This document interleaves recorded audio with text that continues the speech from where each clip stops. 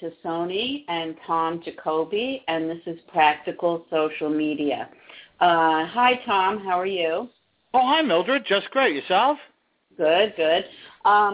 We did a seminar this week that we wanted to go over a few points about, and then some of the follow-up that we're going to be doing.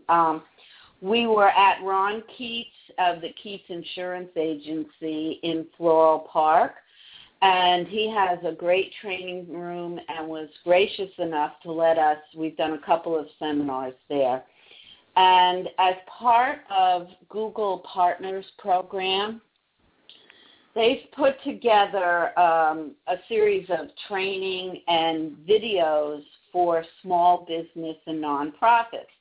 And they put these particular two videos together so that members of the partners teams could run a seminar, and it will give the big picture of several things. First of all, about what your target markets, why you need to be on the web, big picture. Then the second video was a more in-depth look at keywords, where to put your efforts, how to really maximize what you're doing. So we ran that this week. We had some small businesses there that we are going to follow up with and then have them be guests and let us know what changes they made, what worked, what didn't work maybe. But so that's the plan for this series. And what did you think about the videos, Tom, and the whole seminar? Love the videos. The what is it, Partner Connect? Is that what that's called, Google Partner Connect? Right. Because they're amazing. You get to hear somebody really, really knowledgeable. Frankly, somebody who you wouldn't be able to get on the phone for 15 minutes, and they just, roll out and talk. The one fellow who's one of the people that's involved in Google AdWords as we know it today, he was in on the ground floor in 2002. He took, 30 minutes of going over how it works, what benefits there are, how you can reap these benefits. He calls himself an evangelist for Google AdWords. So that was impressive. The other guy, the other Google partner, he was very good. You get to hear the experts share their expertise, which is something I like, Mildred likes, Google likes. Right. And, like you say, it's not like a support desk call. They're helping you build your strategy. They want you to succeed because the more you succeed, the more likely you are to show up, have the searches show up, and ultimately do ads and use AdWords. But it's not a sales pitch. No. It's mechanics. It's why you do certain things. So, Tom, one of the things that, so I have 4 points that we can go over, but sure. Particular things. But one of the things that we were discussing briefly as we were prepping for the show was about the pictures. Because the change in Google authorship. Yeah, they did that. They did that in the middle of June. They wrapped it up on the 26th of June, and now when you get search results, even if your blog or something you wrote is right there, you don't have your picture anymore. But that doesn't mean that Google authorship is dead. Google authorship is still a key component to your online strategy, especially if you're, a professional rather than somebody if you're part of a 500-person CPA firm, maybe it's not quite so important to have your Google authorship going because, after all, there's 500 people there. But for a professional, like a lawyer in practice, a dentist in practice, a small business owner, a medium-sized business owner, this stuff is key. Obviously, you're not just selling whatever your fine product and service is, you're selling yourself. And Google authorship gives you that added clout. So instead of the picture now, you get a byline, a clickable byline, and it's still, your whole Google Plus profile page still is key for creating the oomph behind your byline, like all the places that you post regularly and that sort of thing, having all your links listed on your Google Plus profile page. That's still very important. So it's in a way it's a cosmetic change, and in a way it's I don't know, it seems to go back to basics. It still supports who you are and your identity. You're still selling yourself and building up your authority with Google authorship. Yeah. Kathy, did you just join us, or is it Janice? It's Janice. Hi, Janice. How are you? This is Janice Hi. Blake on the line. She was at our seminar and has been working with us following some of Google principles and practical social media. She's an author, a self-published author, and a jockey, and a speaker. So thanks for joining in. Hi, Janice. You're welcome. Hi. Tom. Oh, yeah, Tom. Hi, Tom. Yeah. Oh, yeah. Yeah. So what we were going, so Tom was just talking, authorship, it's almost like it's complex, and so people don't pay much attention to it. But one of the points and that you mentioned and that they mentioned in the videotapes was to develop your Google Plus business page. People, I think, get a Facebook business page, but they haven't been paying too much attention to the Google Plus business pages. And they're starting to tie it all in. One of the things that they stressed was to have a YouTube channel.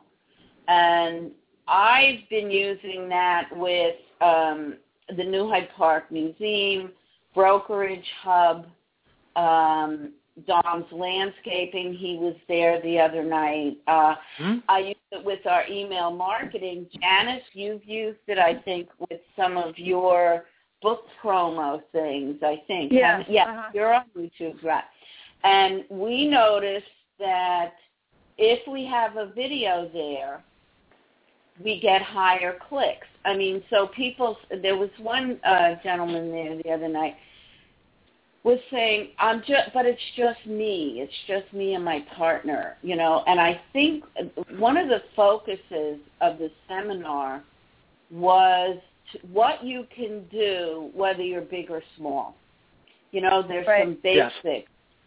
And what you can do, you start but where is it better to do 10 different, be on every bit of social media, or is it better to focus? And I always look at everything, being a project manager, I look at everything in a phased 1, 2, and 3 approach.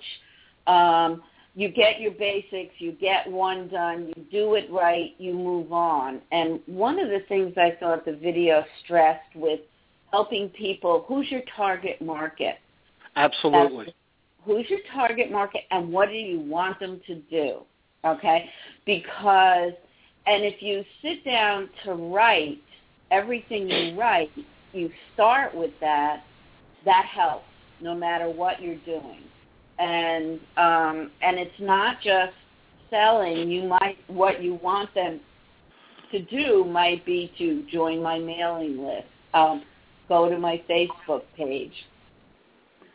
So I think that was one of the main things. Janice, what would you say was one of your main takeaways from the other night? Just integrating all of the sites and making sure that all of the bases are covered as far as keeping all of the sites up to date.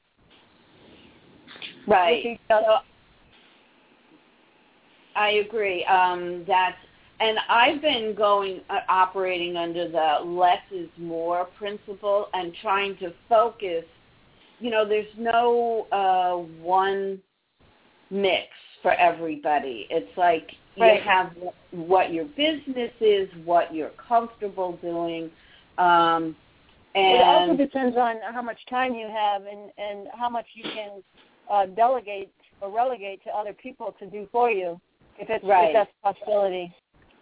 Because a lot of this is just busy work and just, like you can outsource some of the postings and just say, okay, every Wednesday at 3 o'clock I want you to post this article that I'm going to send you every week. And then, you send them 4 or 5 articles for the next month, and then that's done. Right. Well, part of it is engagement. As the idea is, as you reach more and more people, for example, why is this important to me? Well, I'm a small business. Oh, it's particularly important if you're a small business. You really, really, really want to reach out to bring your business to the next level. So how much time should you spend? Not too much. If you want to spend enough time that you're getting a response from your audience, that they're liking things, and especially that they're sharing things. That would be the primary goal, that they're sharing things. Did you decide to give away a chapter or 2 of your book, Janice? We were talking a little bit about that, like as a sample. Yeah, I did. I did a blast on LinkedIn, and I sent it to a certain number of people, 50 actually. And I got one man that actually asked me for the link to my ebook, which I told him I would give him a free ebook if they responded, and we could talk about it from there. So well, that's a 2% response. Yeah, that was fine. I've yet to follow up with him. I have to do that.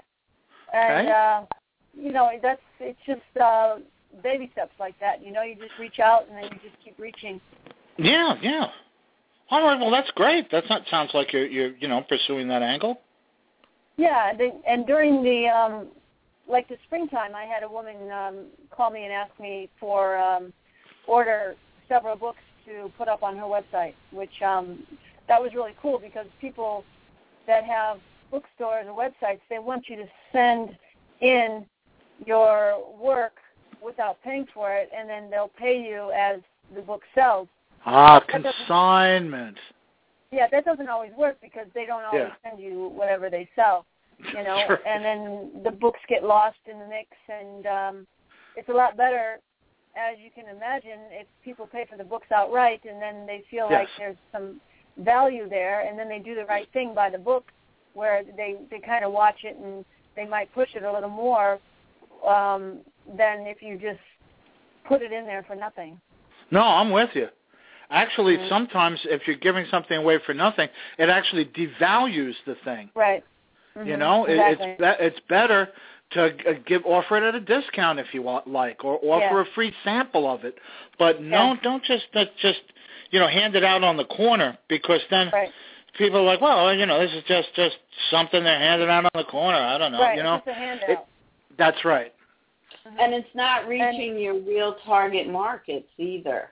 Right. That's true too. There's a lot of people that I told them I wrote a book, and if I have a book on me, I'll show it to them, and they'll look through it and they'll start walking away with it, and I'll say, no, it's for sale. Excuse me. Yeah, I know it's for sale, and they get all kind of in a huff, and they're and then they give me the book back, and it's like, well, I don't really worry about that, because again, that's not my target audience. That's just somebody who's just looking for something free to get something free. Yeah.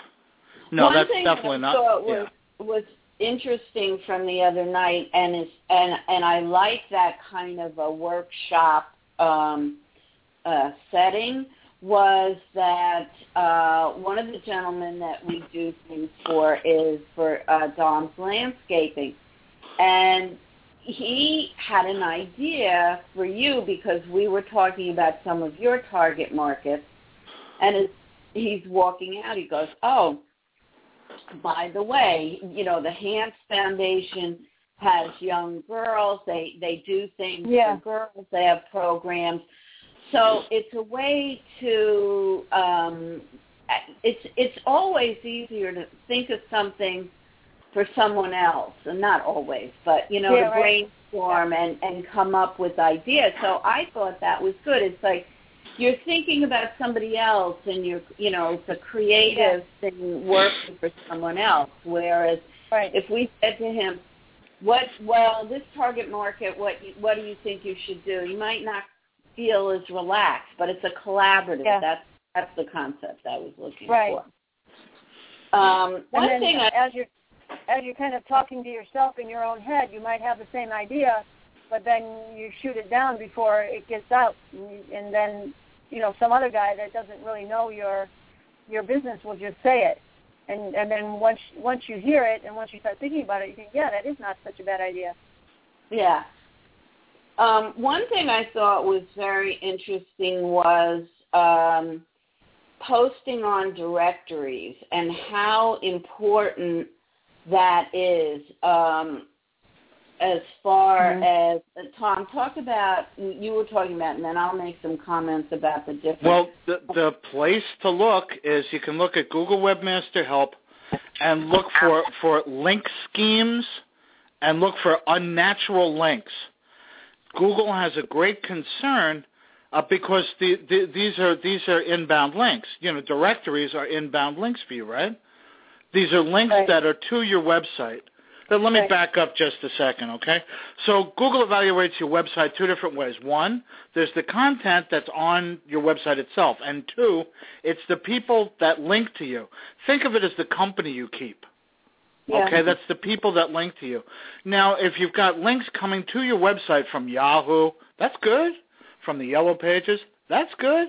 If there's a forum, if there's like a horse club here on Long Island and they link to you, Janice, that would be a great link for you. It's relevant. It's on the money. There are also junk links. These are like Joe's directory. This is a directory that basically exists to provide subscribers with another link. This is going for quantity as opposed to quality. With links from directories, the quantity days are over, and that's with authority. Look up link schemes, look up unnatural linking. Google will hit you for this. So quantity is no longer a factor. You want directory listings. Some of the good news on directories is a directory is maybe getting 100,000 hits a month as opposed to your own website, which is getting hundreds of hits a month or whatever it's getting. You see, a directory is by orders of magnitude greater in terms of traffic. So having them linked to you, like having a listing in a big directory like Manta, M-A-N-T-A, that's a good thing. It's a smart thing to do. But you want to be careful that you're not here's the example of the worst way you could do directory linking is you set up an automated program that'll place your contact information every single place that will allow it. Now, directories have different questions. So there's some of them ask for this, some of them ask for that. If you just blast them all with your contact information without really following their format, that's the worst possible way to do this because you're listing yourself in the junk directories. You're not really answering the questions. See, so many things are like filling in the form properly, like in Manta. If Manta says that they want to know what your business hours are, tell them what your business hours are. Don't leave it blank. If Manta says, hey, you can upload a JPEG here, well, fine, go ahead and find a nice picture and upload that. It's filling out the form completely will help you, to get your listing found. Okay, so directory listings, my advice would be quality over quantity. Fill in the form completely. Even though it seems like a repetitive task, do not automate this. At your peril, do not automate this. Okay. One thing that he spoke, one thing, I will start with that, but something that they talked about was the testimonials and directing people to an area that you follow, okay? So he used a bike example, a bike store in Colorado, and he was very happy. And so the woman said, well, you look like you were pleased if you will go to our Google Plus page, I think, and write a comment. So not only directing people where to go, but, that way you can respond because there's so many places. So, for example, real estate, Trillia and Zillow, go there. If people, you want them to write you a comment and a testimonial, tell them which ones you monitor, or Yelp, for other things, Yelp. And just like Tom was saying, fill everything in, Yelp has started to have videos. So you can put videos in there. So I don't know if it's beta or if it's fully implemented, but that's the kind of thing. Monitor, less is more. Pick what you're going to monitor and ask people to go there. So how do they do videos? A video of what you're eating, or what would they do a video of? No, more. It could be recipes or the type of cuisine, or not so much people eating, but here's our fresh new menu. I know I've seen some of them, and I can't remember exactly. It's just like a guy talking to you instead of you reading it. I think it's more like, here's our, or South Vietnamese food, has curry or this or that, something about it, not trying to, pictures maybe or of the restaurant or something. I'll have to look because I know one of the easiest videos to get, and this is powerful stuff, the whole video thing is part of the smartphone revolution. Everybody's looking on the Internet on a smartphone, and everybody likes the ease of watching a video on their smartphone.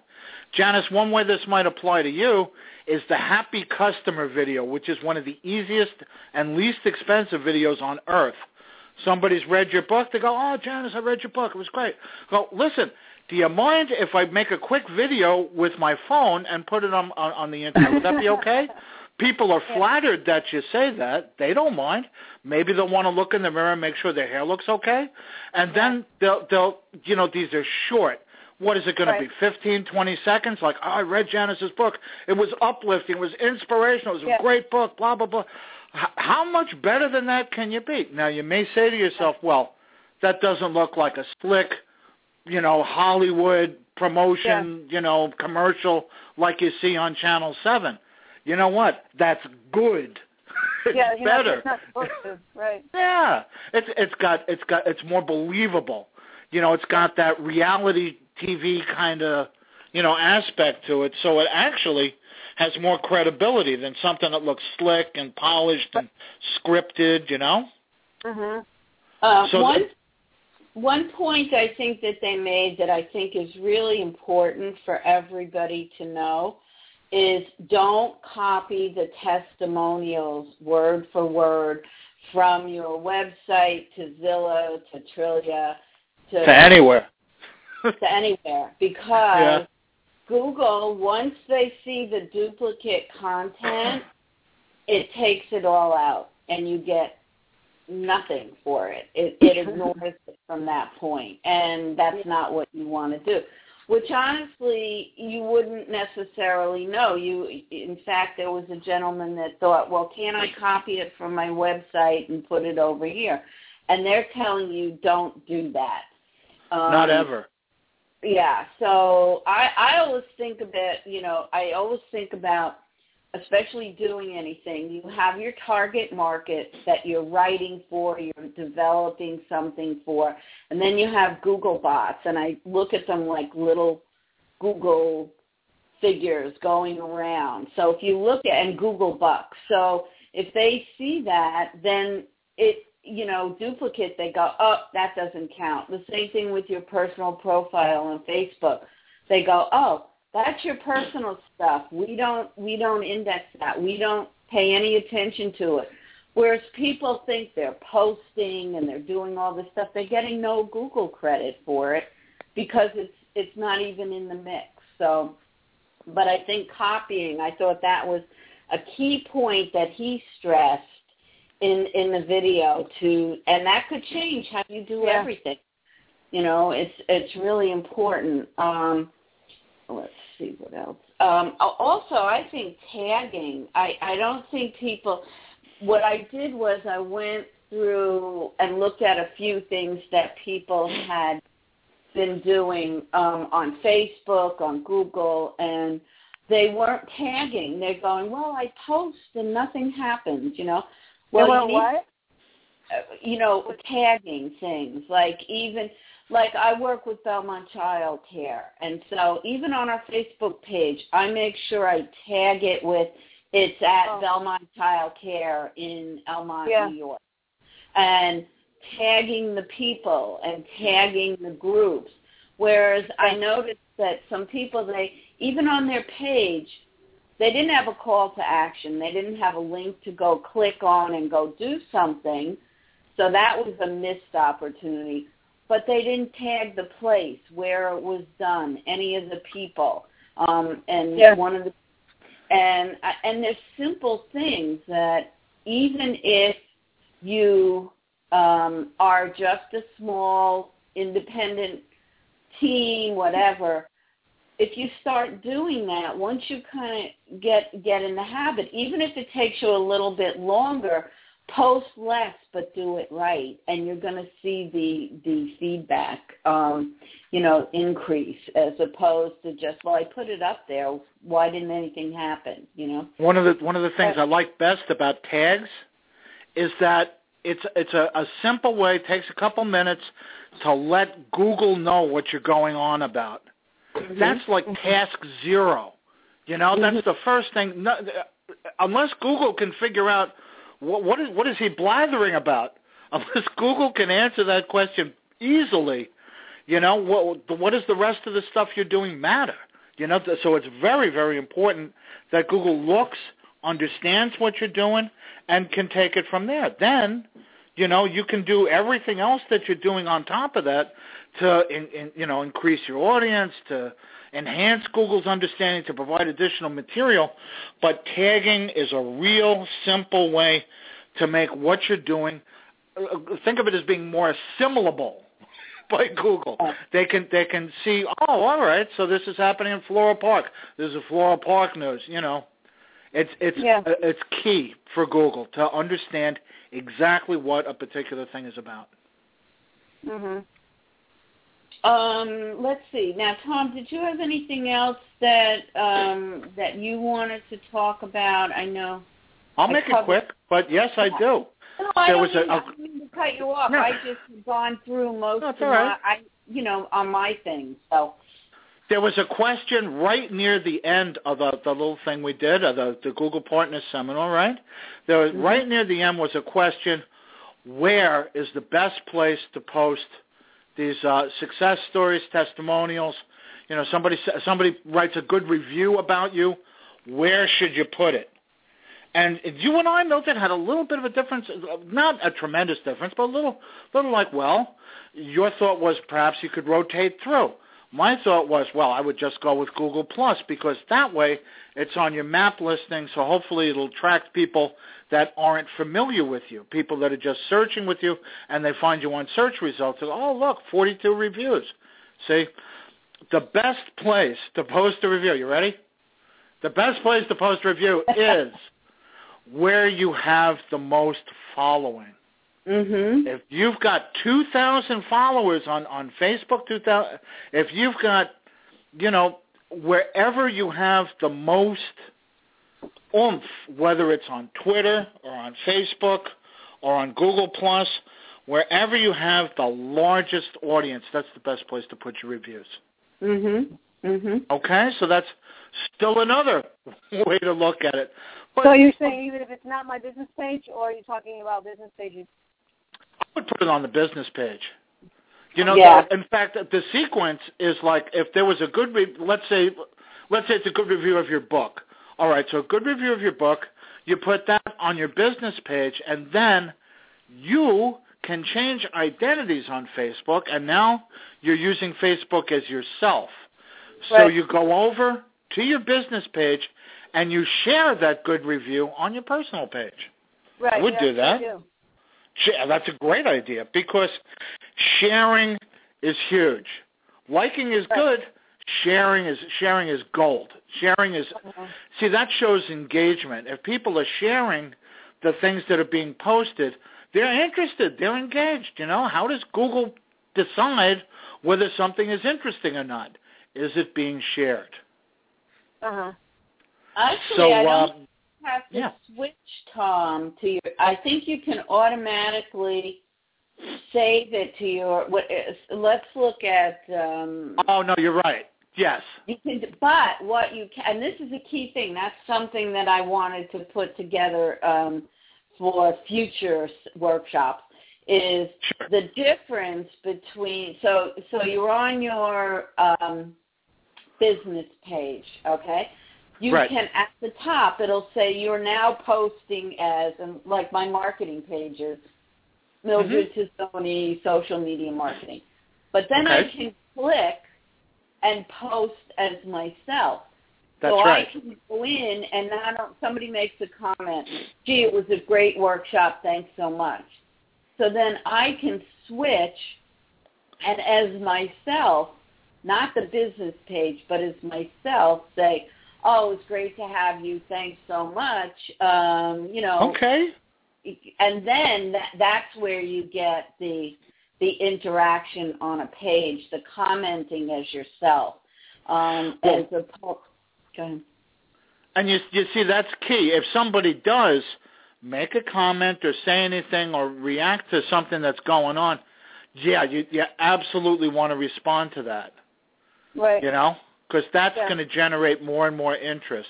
See, Google's stated purpose is they want to provide such a good search experience that the only search engine you're going to want to use is Google.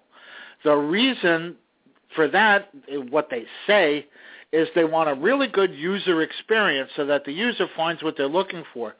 Behind that is the idea that they want to make a tremendous amount of money for their shareholders.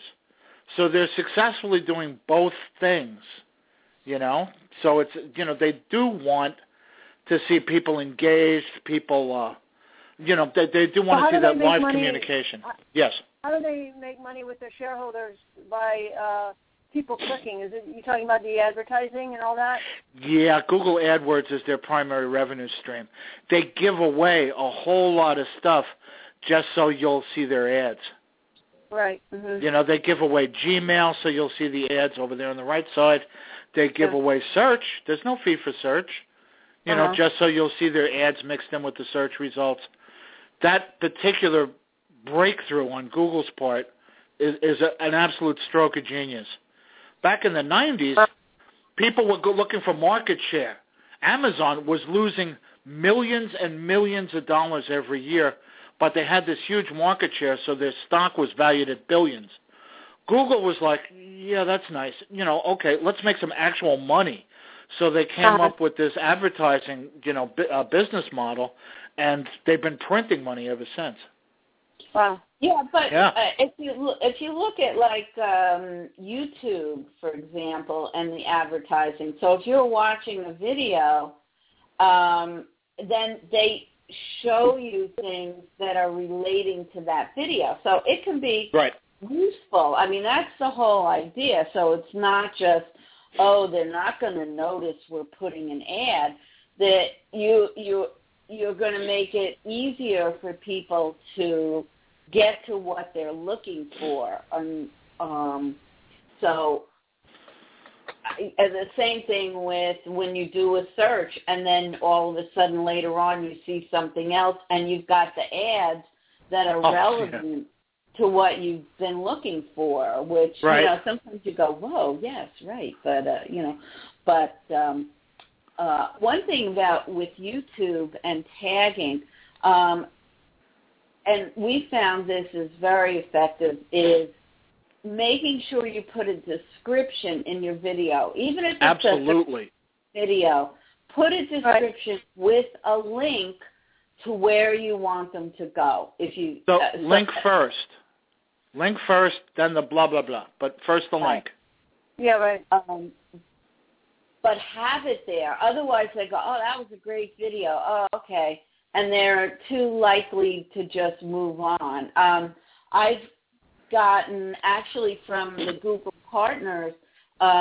They've given us one of the partners team gave us code. So on your website, you can embed the YouTube video, and you don't have to have either the borders, and also you don't get the links to other businesses' YouTubes. So nice. It is. It's a nice piece of code. I'll put that out. We'll do that for one of our upcoming workshops, and also the people that join our list on that, because it's very handy, because then you're not advertising other people's videos. Yeah. It's just yours, it stops, end of story. So, well, there's places that you can do that already. I mean, you can make the video just stop, and then it goes into a blank screen. It doesn't come up with all those different choices of the next video. Right, but you have to do code-wise. You do that. I mean, you can put it different places so that you just sort of get in the habit, and then it's done. You're not reinventing the wheel or accidentally having somebody else's competing video show up. Right. There's a couple of schools of thought on that, because there are other popular video sites besides YouTube. You could put something on YouTube. You can upload it to Facebook. You can put it on Google+. You can put it on Vimeo and the Vine and some of these other places. Now, I used to think that you should only use YouTube, and the reason for that is because all your views would be counted in one place. If you have 500 people that have watched your video, but it's 50 here and 200 there and 100 here, and it's spread all over the place, no one is going to actually notice that your video is so popular that it's been viewed 500 times, because it's counted in these different places. So that used to be the way I thought about it. Now I've kind of changed my mind. I like the idea of diversifying it a little bit and uploading some videos to YouTube and trying at other places. You got to go with what works, and if you don't experiment a little bit, you don't really get a handle on what works. Like you said, Janice, with some of the other venues that you can upload a video, it displays nicer on your website. Yeah. You don't have that YouTube frame and all that, so it's actually a nicer presentation. Yeah, I actually have code that they gave, that this one person, I'll have to look up their name, so it's just like that, without the frame, totally customized, the reason I focus on YouTube is a matter of time. Less, if I'm doing something like that, I don't really have time to do Vimeo and any of the other ones. So right. But that's how I've put my mix together. If I had 10 people posting videos, I might do it that way. But from a time perspective, that's now you brought up a point that they talked about. And there's two thoughts, two different directions. They really stress getting web analytics on your website and your blog and whatever you're tracking. It's vital. Yeah. Now, and you can talk about that, but I've been using something called homesite.com, home site websites. Okay. Because they have it totally integrated into the built-in analytics. Yes. You don't have to add anything and do this and do that. It's all there.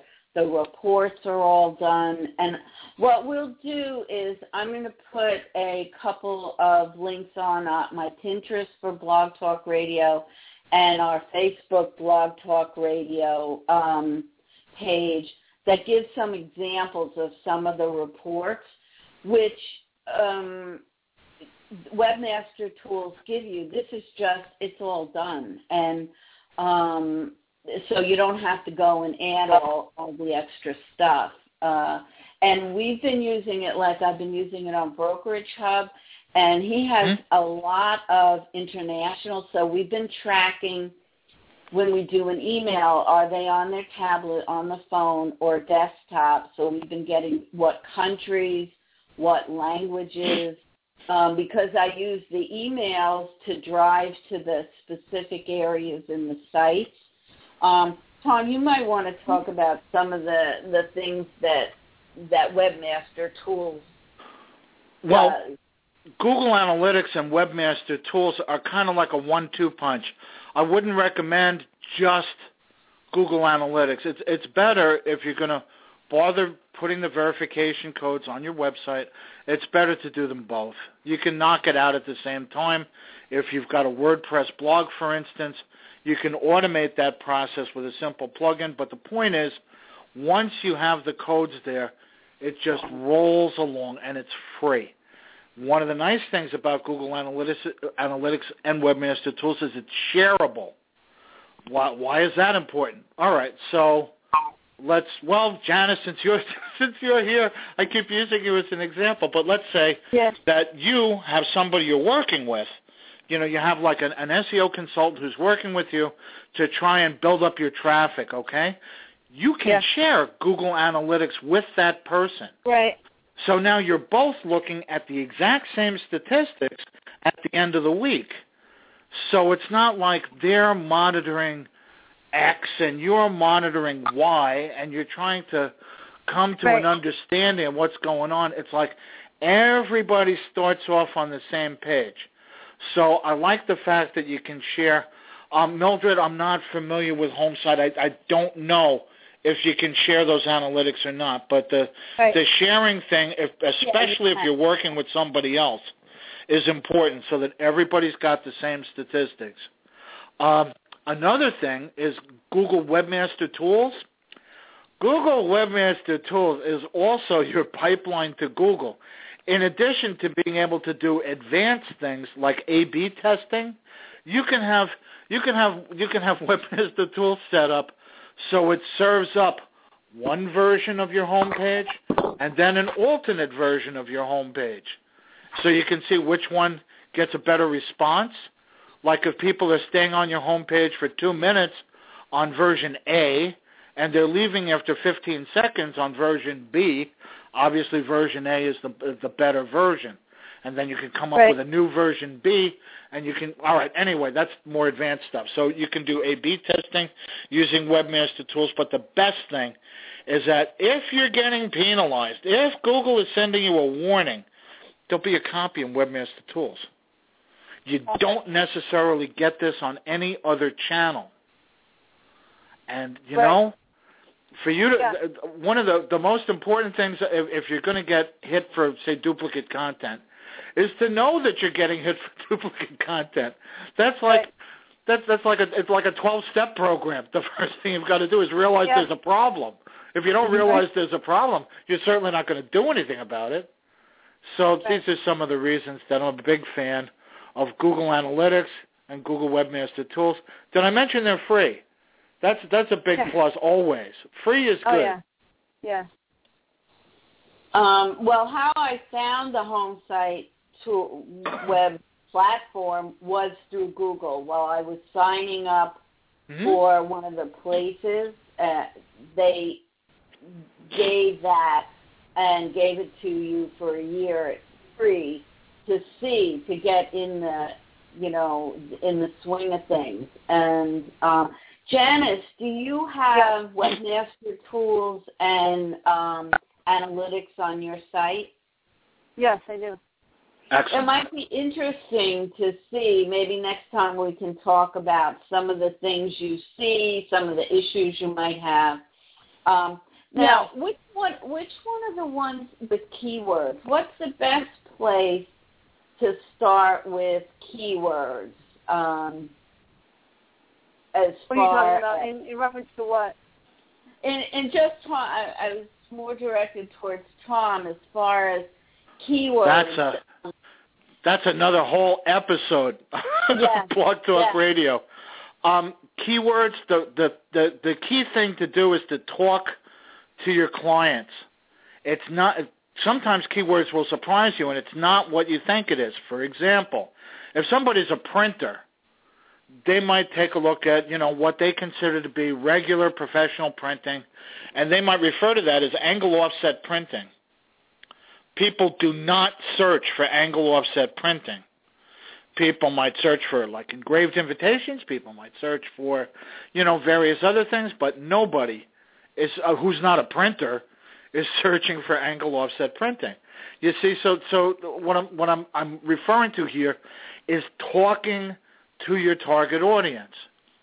3-question surveys are a popular item. This is a good way to engage people.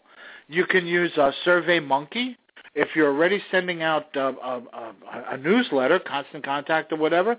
You can use a quick survey. I think Constant Contact has their own version built in, but the short one. They also do a long one, not that one. The short one should be 3 multiple choice questions and an essay question. That's about all you're going to get, and offer some kind of a reward for doing it, right? But you want to find out, how did people find out about you in the first place? If they found out about you via a search engine, what were they searching for?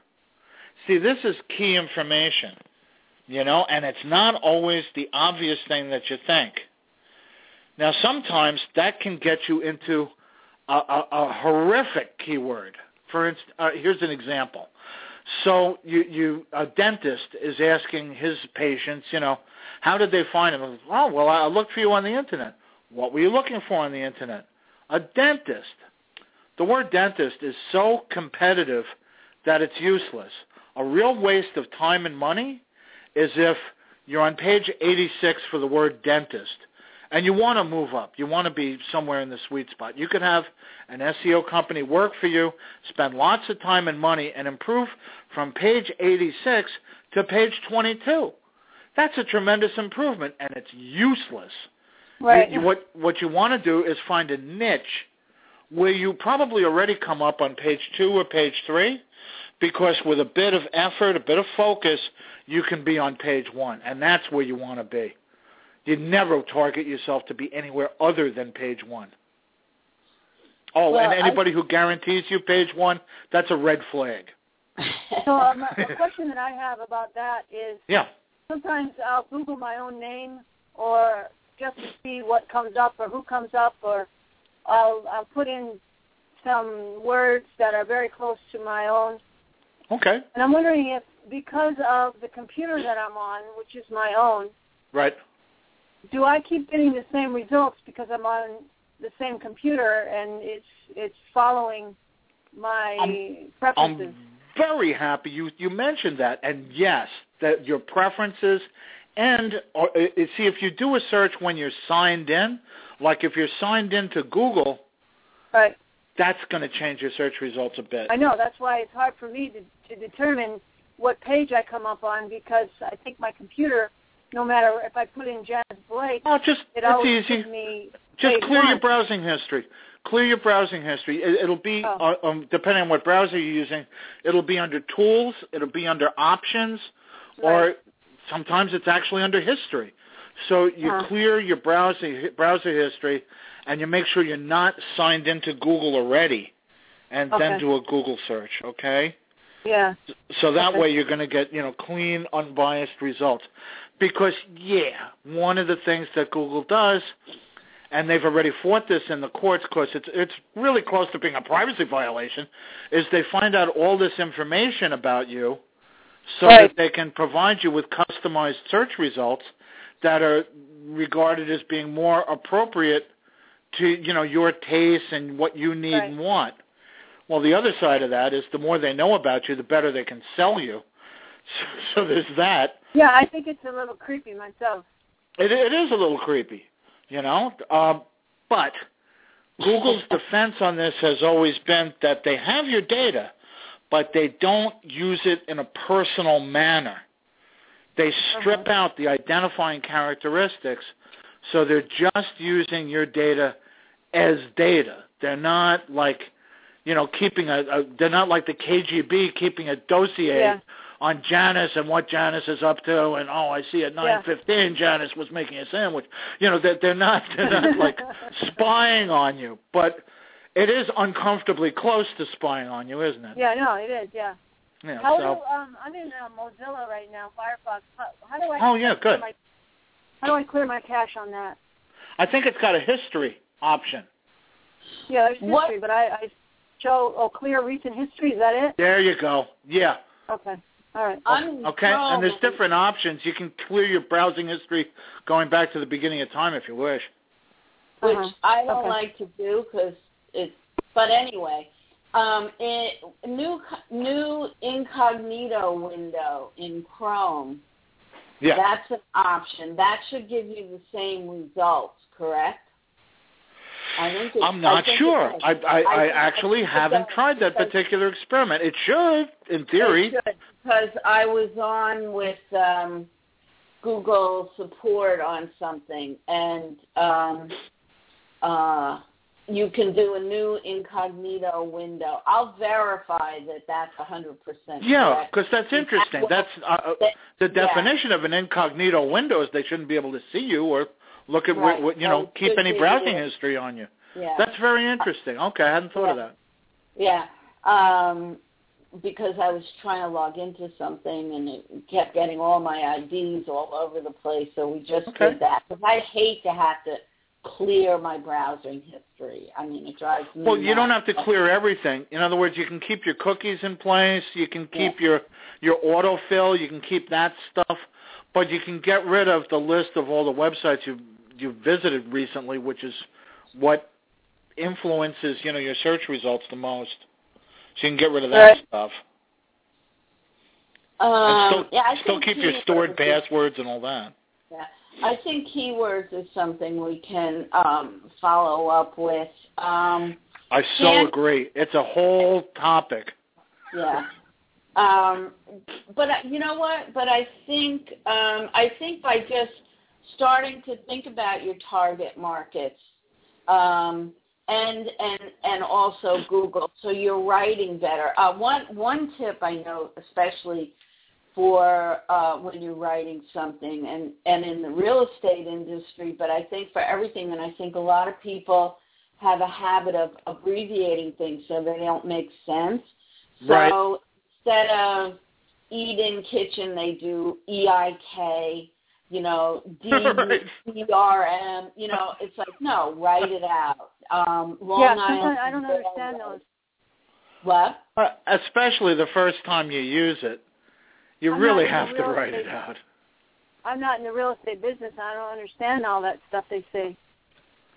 Right, and so your target market doesn't get it, and Google, they're going to say, what is eek? It just does nothing. And I think you start to build best practices for writing, whatever you're writing. You just start, and then you're in the habit, so you're not. It's not going to take you as long. Well, you know what? That's a holdover from when people were placing those ads in newspapers because you get charged by the word. Mm-hmm. Right. So instead of saying eat in kitchen, 3 words, you could say EIK, one, whatever. Right, and that's acronym. Still on your MLS, they limit you, but on Trillia and Zillow, they don't. You can just roll out. Sure, Craigslist too. You can just say whatever you want to say. Yeah. So let's see. Okay. Well, do you have? What are you going to focus on, Janice, over the next couple of weeks? As far as I know, we were on. We've been on Facebook a lot, and we have a group there. But I've been trying to go more on Google Plus just to get expand my audience there and being comfortable and working on my different pages and things. There was one horse picture that was beautiful. Yeah, I saw that. Yeah, so that we could get on there and start, because that's, we've got Facebook under control. So it's kind of the next thing is we really need to develop our Google Plus presence, even though we're on there, more interaction and more posting. Well, the thing about the stuff that I'm doing, it doesn't seem to get a reaction. And, it'll say, I'll post something on my business page and I'll go back and look at it later, and it says 80 people reached, And then it'll say, well, boost this post. So I'll boost the post for money, and then I'll come back and it'll say 120 people reached. It's like 120 people. I don't know. I kind of lost my enthusiasm for that because I don't know how to get more people's attention or get more people to find me. I mean, I have 650 likes on my business page, and nice. They trickle in. Yeah, they trickle in little by little. But again, I mean, I don't know how to make them stay there or post something more interesting or get them to purchase. See, that's such a great topic. Now we're talking about call to action and conversion. Mm-hmm. And that's such an enormous topic. We've got like 3 minutes left. There's nothing we're going to take up now, at least not effectively. But that's very, very interesting stuff. I'm sure a lot of people have that same question. One thing I wanted us all to do from the workshop, and we're going to send out an email, is go and like the other people who were there. Go and like their Facebook page, find them on Google Plus, and start creating a different network than just the people you've been interacting with. And then what we should do is when you get back, we'll do another show and we'll come up with one or two ideas that we can all try and get some of that. I think the call to action and conversion. So you've got your in-network. Now we need to get your out-of-network expanded, plus the effect of whether it's clicking, joining your mailing list or following your YouTube or following you on BlogTalkRadio. Well, as far as the people I have already, I think I've saturated the market as far as the people who are going to buy my book that know me. I mean, they've pretty much gotten everybody who's going to purchase. So to keep sending out newsletters and updates to these same people is a little redundant, and I wouldn't appreciate it if it was happening to me. And just to say, oh, hi, I washed my face today. Oh, okay, bye. And then it's like, and when I get an email from a person like this, I don't even open it. I just say, okay, yeah, I got that. But if it's interesting and it doesn't come in every day, then I'll say, oh, I wonder what she's been up to. No, we've got promotional options. We've got a number of things. For instance, there's Google Helpouts and Hangouts, and at the end of doing something like that, which I'm not even going to start discussing now, but at the end of doing something like that, you have a video. You have a recording of what happened that can then keep on going and going and going and, gain further momentum. Like this Blog Talk Radio. I don't know how many people might be engaged right this second, but Mildred, what is a fairly decent Blog Talk Radio that gets a decent amount of traffic? What kind of traffic does it get?